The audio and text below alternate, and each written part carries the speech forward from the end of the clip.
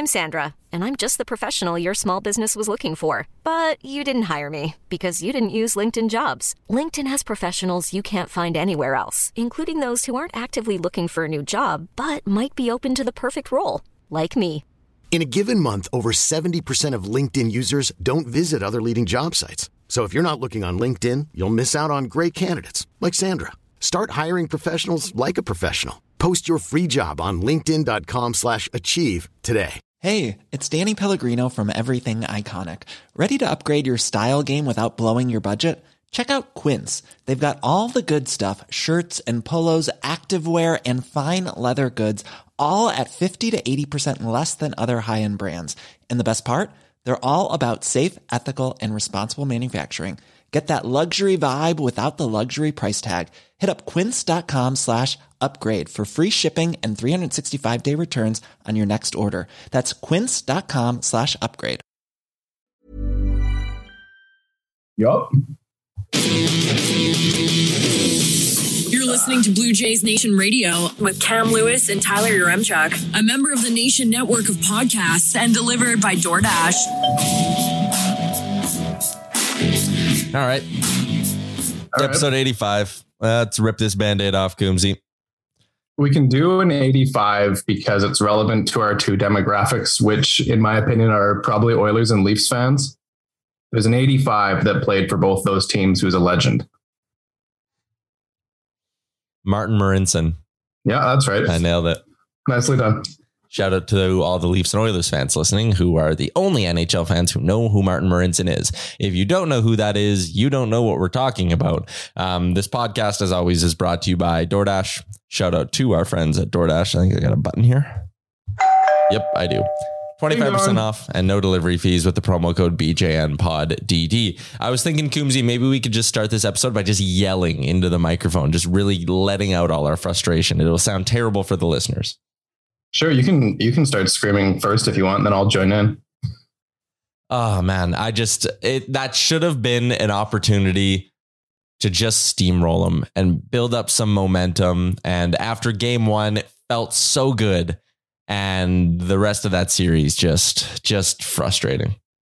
It did. They came into the first game and they put up 19 hits and 11 runs. And then they come into the second game. The second game did kind of seem like, okay, if they're going to lose one, it would be this one. Kikuchi's pitching. He's been pretty bad recently. Baltimore's got like a veteran starter on the mound. You never know. Okay, then they win. And they come back and they win the third game. They almost fuck it up. They almost blow it, but then Vladdy hits a walk up there in extra innings. And then the fourth game had just one of those all-time bad vibes. Like from the beginning of that game, you could tell things were just going to be whack. Like I should have dug into this when I was putting the notes together, but there's something about weekday day games at home for the Jays that are just dog shit. It's probably beyond just at home. It's probably at home and away. But whenever they play, it was the same thing in the Kansas City series, like their getaway day. Yeah. The third game of that series, they look like a complete pumpkin. The YouTube game. They never play well in the weekday. They never play well on YouTube. No. Damn kids in their YouTube. That's extremely cursed. Like if you're watching a game on of all of the streaming service games, Facebook and YouTube are terrible. The Apple one was fine. I thought they had a pretty good production quality. But there's something just extremely cursed feeling about the YouTube and the Facebook games. And then there's something extremely cursed about weekday day games in general, which sucks because it should be a good vibe, right? Like I guess for normal people that have jobs that go into an office or something, like it's something to put on the background. But for us, it's like, okay, here's something to do during the day. And it always winds up being just terrible. Yeah, I absolutely love day baseball because my job involves sitting in front of a computer all day. So having it on is like sick. But yeah, I agree. Like it never feels like they come through with a big win in a weekday day game. I don't know. It's just frustrating. You're right. The vibes were off right from the beginning. They end up like, it's not even like they lost, right? Like they just got their asses kicked. Like they just got pumped. It was brutal. The Orioles are better this year than they were last year. And I been saying at the beginning, they are. They're not last year. Last year, they were so bad, like roll over and lose. It was shocking if the Orioles won a game last year, if they pulled it a win. Like, remember, there was those two games in September. It was a doubleheader, and there was one where the Jays were down by 1. I think it was a 7-inning game, and they were down by 1, and they go into the top of the 7th and they put up like 10 runs. Mm-hmm. And then the next day they go and score like 25 runs on the Orioles. And it was like, yeah, that's expected. That makes sense. Whereas this year now, like they can score runs. Starting pitching still pretty bad, but now they have this really good back end of their bullpen with these random guys you've never heard of. And they're all just throwing gas. And they're better than they were last year. They're not an automatic win. This is totally, not totally unconnected, but I always think like being a baseball play-by-play guy, like such a grind, right? You got to call 162 baseball games. They're always at random times. Can you imagine having to be the regional play-by-play guy for the Baltimore Orioles on like Nesson or whatever they're on? I guess it wouldn't be on Nesson. That doesn't make any sense. But like whatever random little network they're on, and having to call like 162 Orioles games. It was for years. It was what's his name who used to be in the NHL video game? It was Gary Thorne. Really? Called local Baltimore Orioles games, because I remember those used to always show up on Sportsnet West during the day, because they would have to fill that like 11 till 2 Mountain Time block with something. So they'd put on like a random game, and I remember it was like, oh, this is the guy from the NHL video games doing commentary for the Orioles. Or can you imagine being like the host of like the local post game show on Baltimore AM radio? And like what do your shows consist of? Yeah, just fielding post-game calls about like the 2022 Baltimore Orioles. Well, I mean, like I said, they're more interesting this year than they were last. Yeah. Like they have decent players.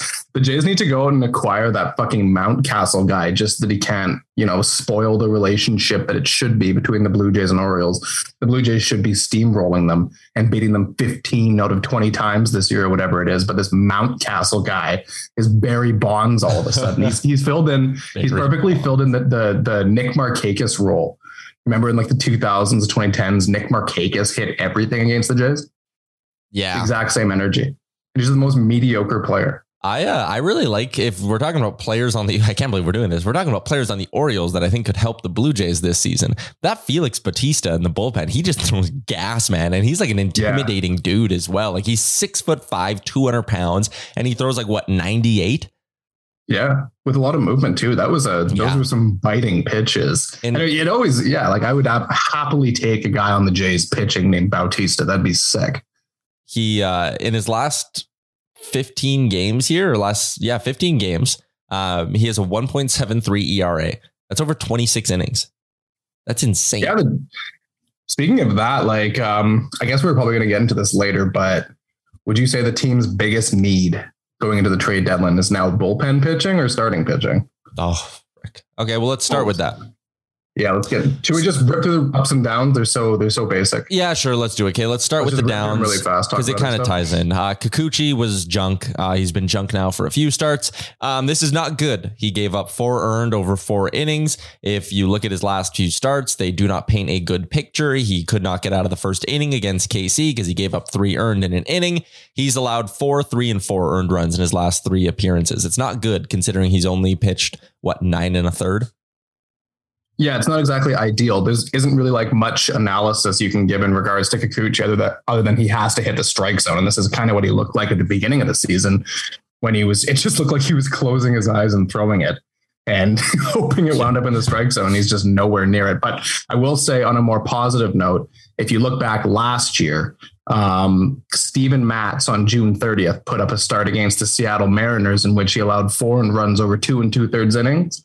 And his ERA ballooned to 4.60 at that time. And that's right around where Kikuchi is. And Matt's improved a whole bunch down the stretch. So maybe, we shouldn't write him off just yet. He's a number 5 starter. There's going to be ups. There's going to be downs. At the very least, Kikuchi seems to be very good against the Yankees.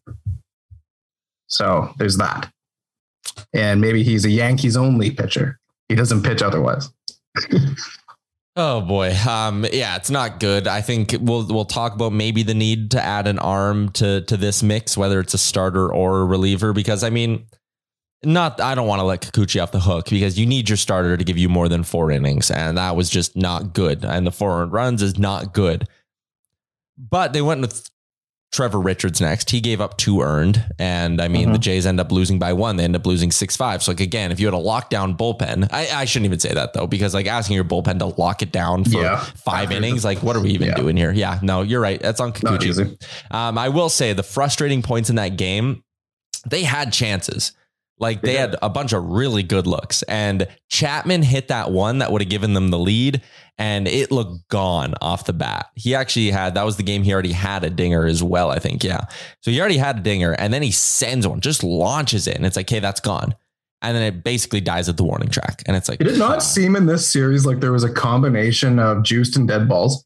So like Biggio had that one in the last game. Granted, they were down 7-1, but there was a man on, and it was like the 4th inning. And Biggio hit that one off the bat. You're like, gone. They're back in it. Like, let's go. And then when they caught it, I turned it off. I didn't watch the rest of the game. I was like, yeah, they're not winning.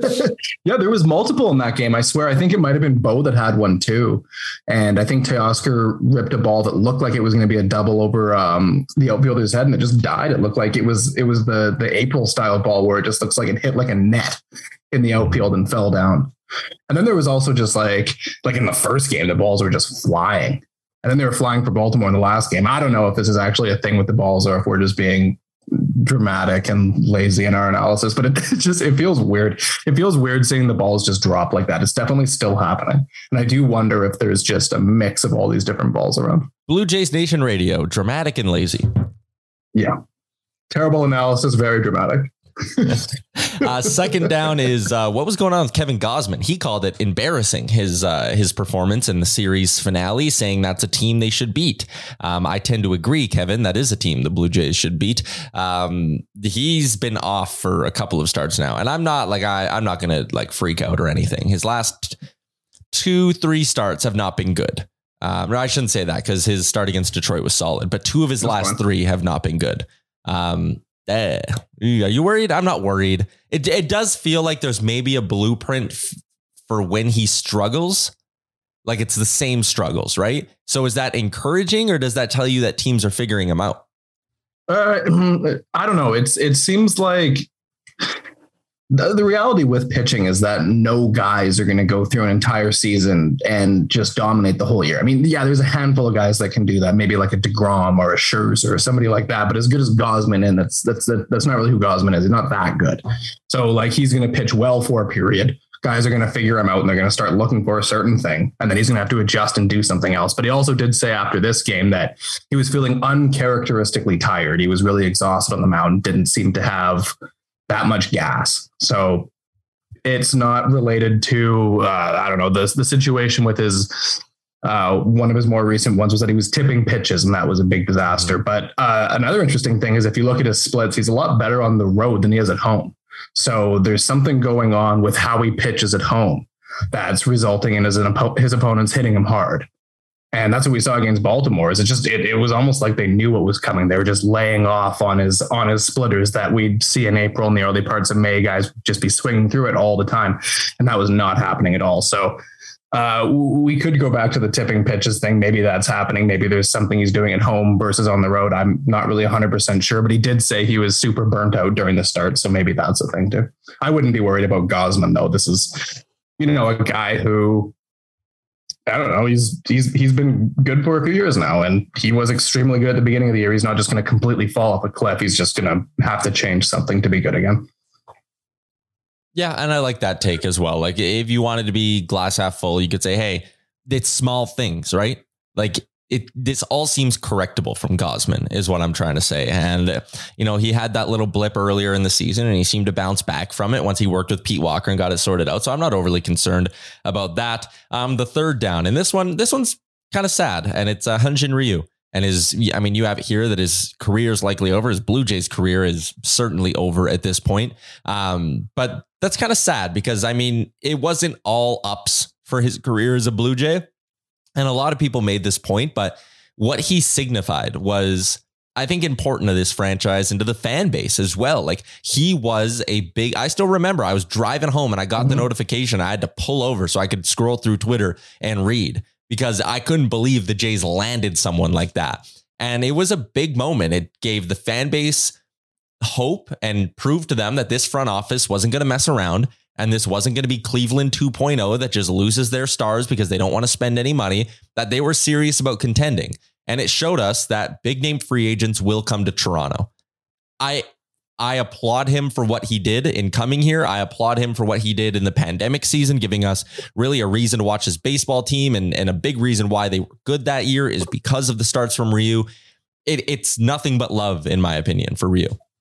Yeah, I agree. I mean, I personally have no qualm with, they go out and they sign a big free agent. There's risk whenever you're signing a free agent in baseball or hockey, whatever sport it is, because by the time that these guys have free agency, they're a bit older.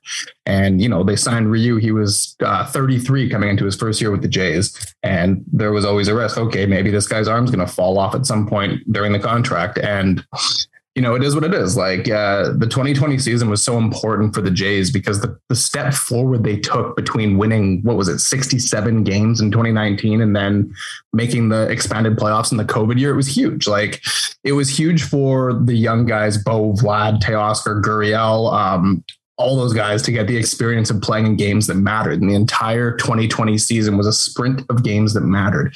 And during that season, it was Ryu and not a lot else. Like their next two highest innings pitched were Tanner Rourke and Chase Anderson. Yeah, that's not good. And no, it was terrible. And it was until they got Robbie Ray and Ross Stripling and Taijuan Walker at the deadline, they had nobody else other than Ryu. And he was phenomenal that year. He put up a 2.69 ERA, third in Cy Young and 13th in MVP voting. So yeah, like you said, he made the Jays relevant again in that season, played a key role in that.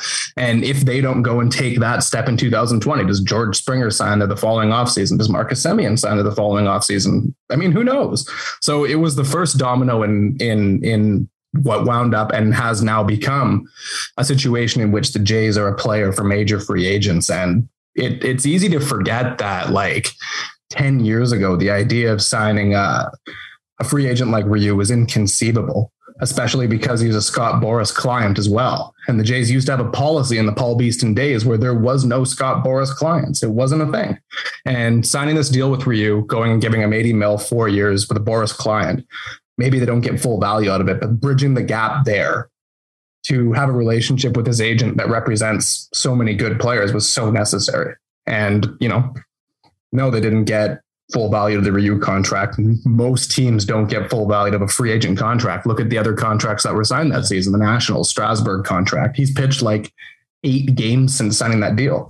The Madison Bumgarner contract that year as well looks just like a complete fucking mess. The only good one's Zach Wheeler, and I guess probably Garrett Cole too, but who knows what's going to happen with that. But that's the reality with signing free agent pitchers. You just never know. And at the very least for the Jays, they got that one very good season of Ryu, and it was a game-changing season for the franchise.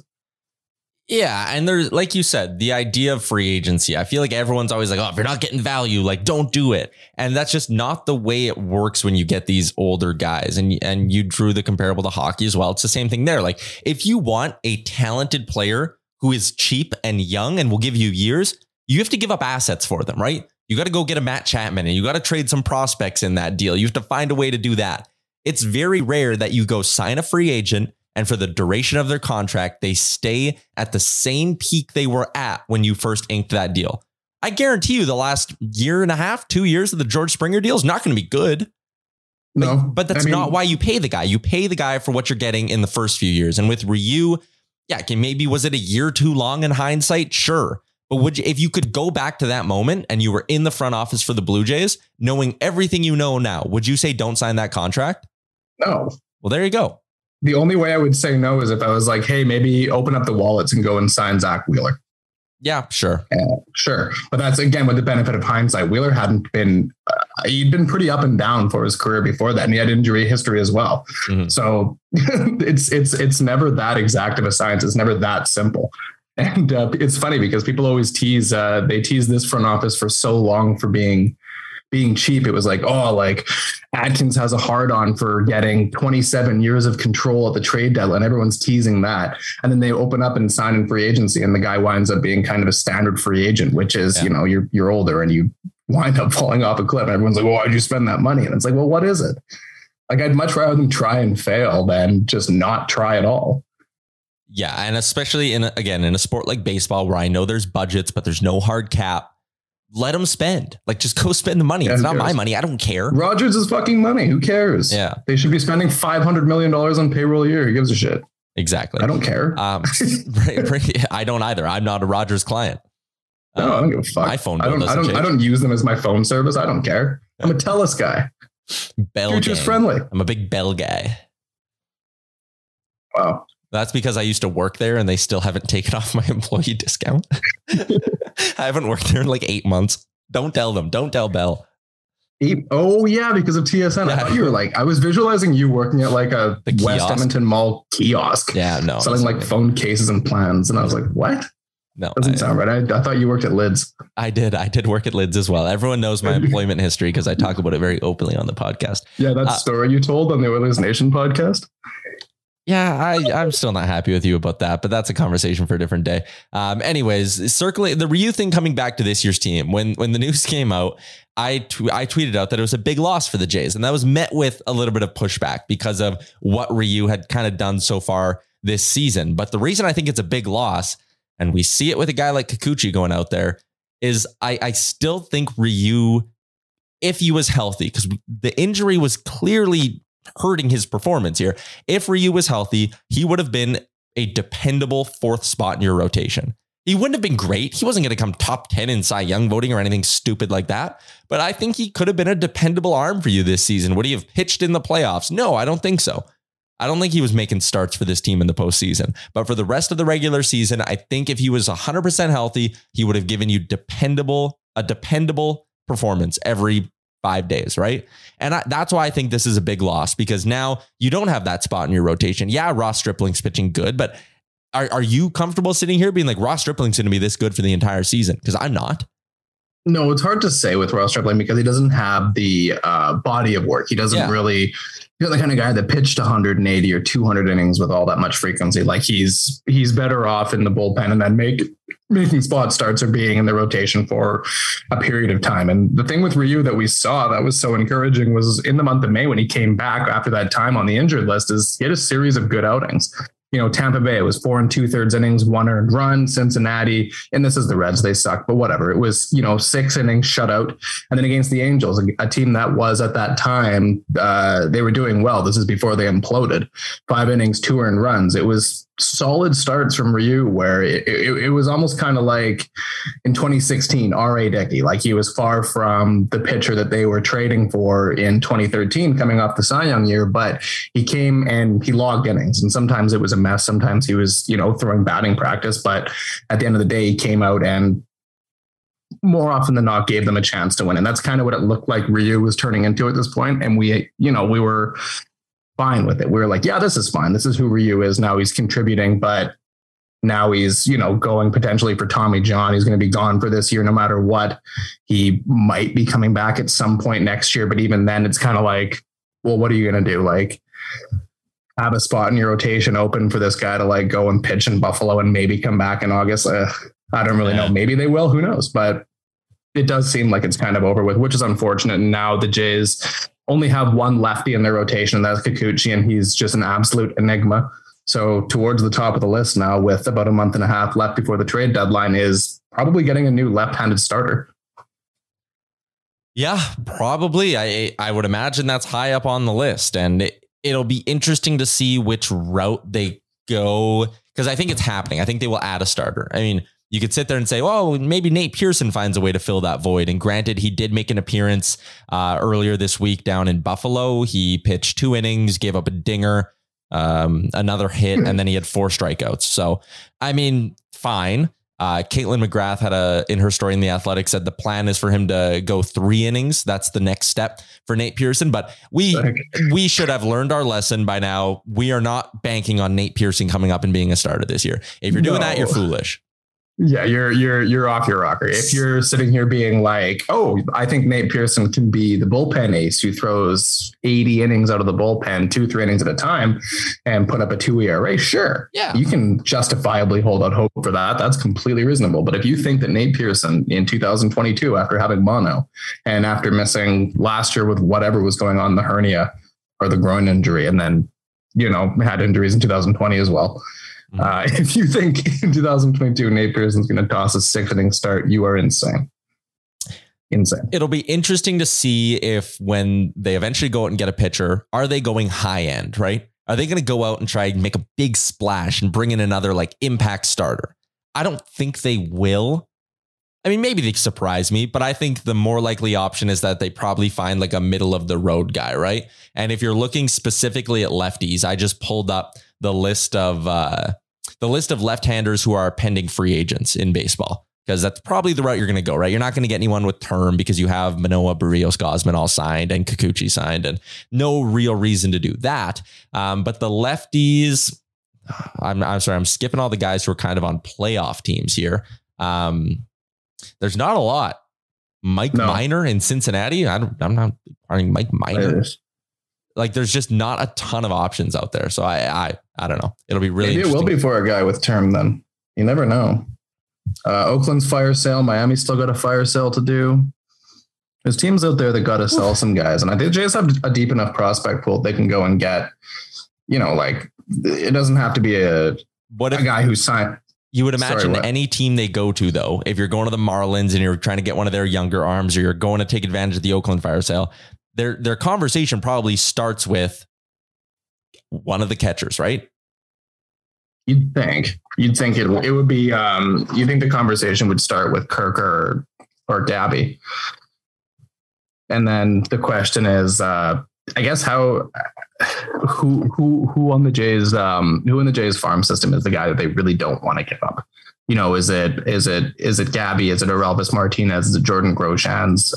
Is there a pitcher they're really attached to? Because honestly, for me, like, at the point they're at right now, and like how badly they need to like make something happen and go on a playoff run before Bo and Vlad are eligible for their big extensions and starting to make real money. I mean, realistically, you should be ready to trade pretty much anything for another top end arm, right? Like if Miami's willing to trade a Pablo Lopez or a Sandy Alcantara, even though they're not a lefty, like is there anything that isn't currently on the big league roster that you say no to? Like, I understand if you're saying no to a trade that involves Alek Manoah. Yeah. Or somebody like, well, because he's your best pitcher. Yeah. He's contributing to the team right now. You obviously can't give that guy up in a trade and win the trade unless you're getting back like Mike Trout or Shohei Ohtani. But which was floated around. Yeah, we should talk about that too. So take me through why this is a thing. Like, why are there Shohei Ohtani rumors? Well, the Angels suck again. Unsurprisingly, really, they got off to a hot them. start. What? Said, really? That's not like them.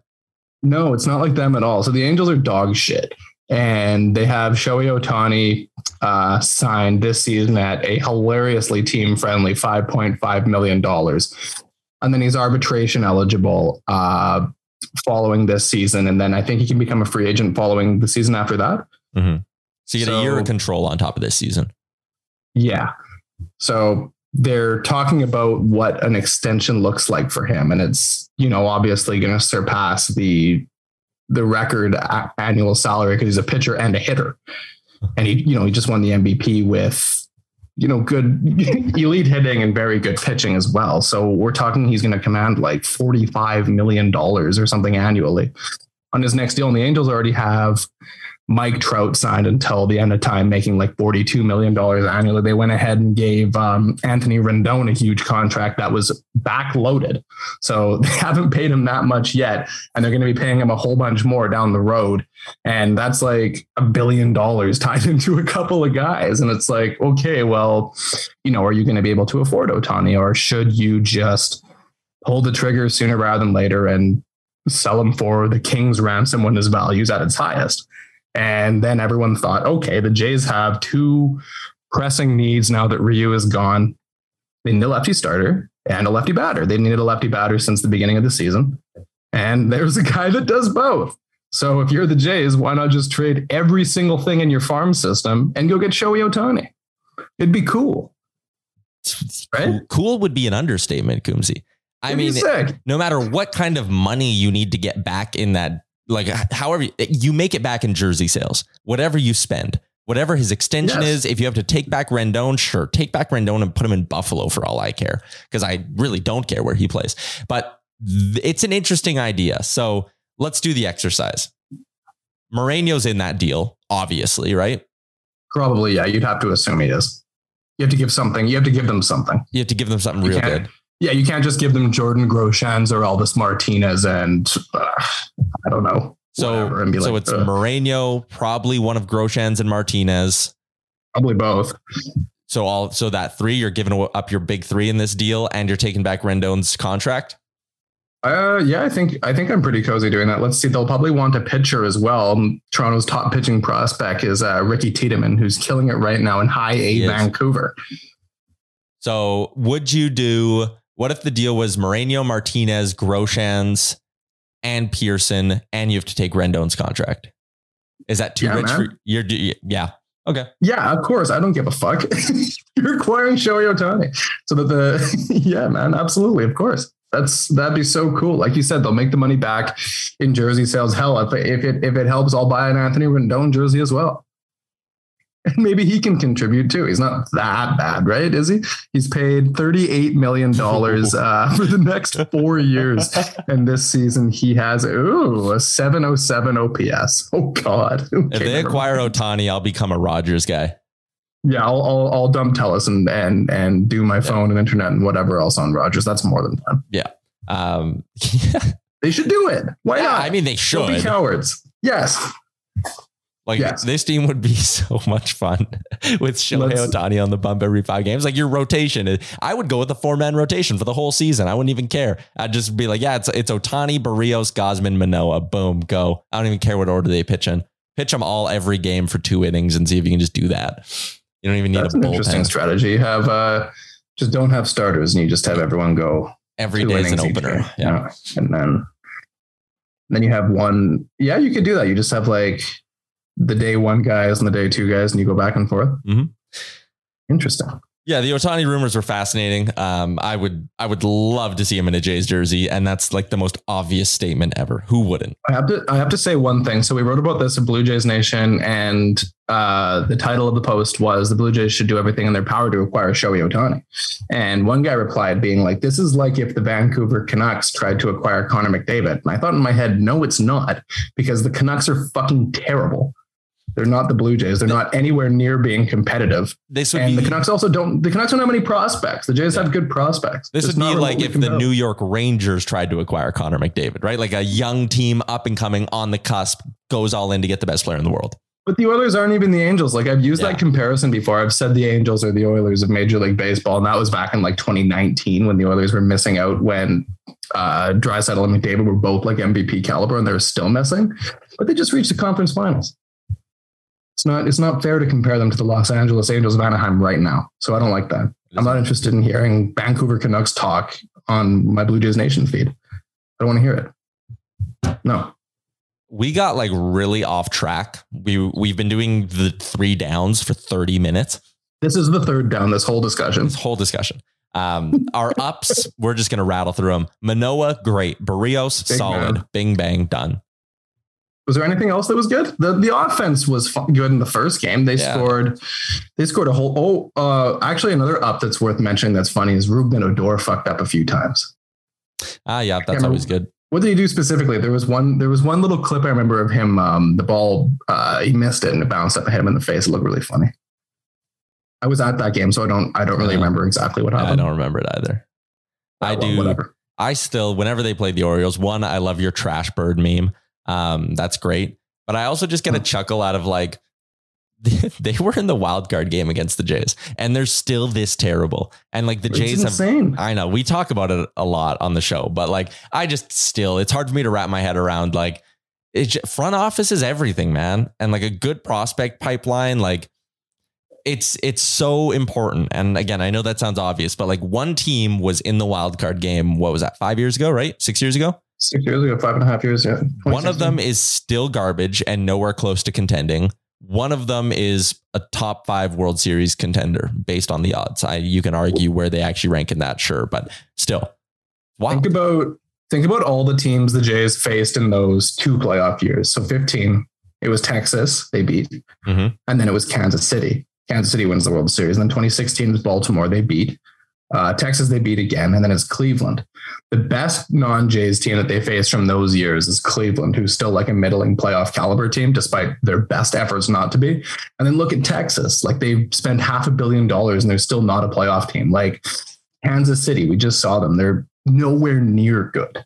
They have, some high draft picks. They had that weird draft class where they drafted like 4 different college pitchers and all of them suck. And then Baltimore, I'll give Baltimore credit. Like they're getting there, but they're getting there now 5 years later. Wow.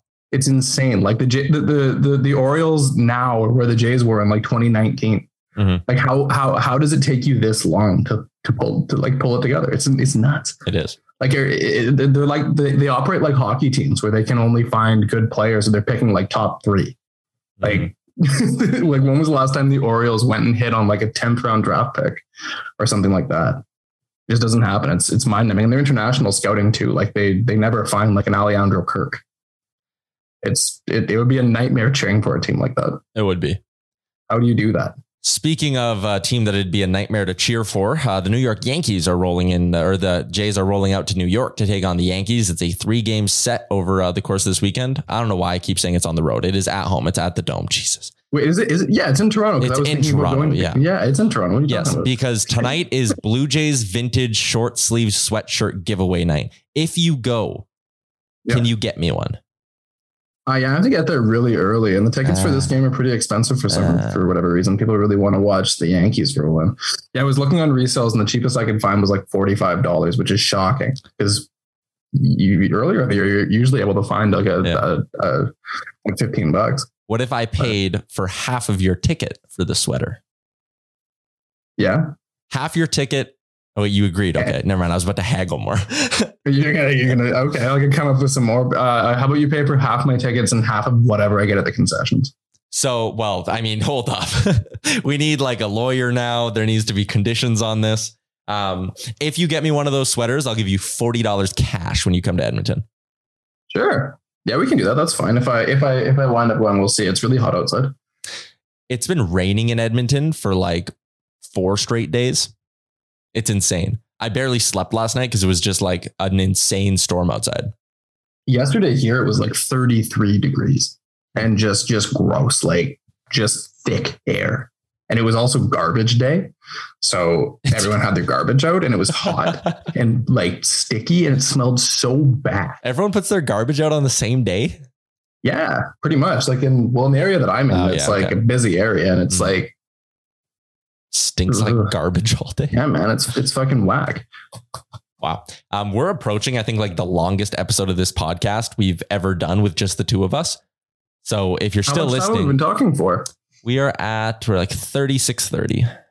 Holy shit, we haven't talked about the Yankees yet. So what are we thinking here? They just swept the Rays. They're leading the AL East by 10. Their run differential is just insane. Like it's nonsense how good they are right now. I was listening to one of their beat writers was doing a radio interview and I tuned into it. And like they're comparing this team to like the best Yankees teams ever, like 27 and shit like that. They have a plus 131 run differential. No one else in the majors, no one else in the American League, is even at Boston plus 53, which is weird that Boston's at plus 53 as well. But like one other team is over plus 50 and the Yankees are at plus 131. It's wild. Like when I looked at their lineup at the start of the year, we had them, as one of those teams who were going to contend with the Jays. And I think the general sense was they had a lot of talent, but they also have a lot of guys who, when they go cold, it's ugly. Well, kid, none of them are going cold. They're all just red hot.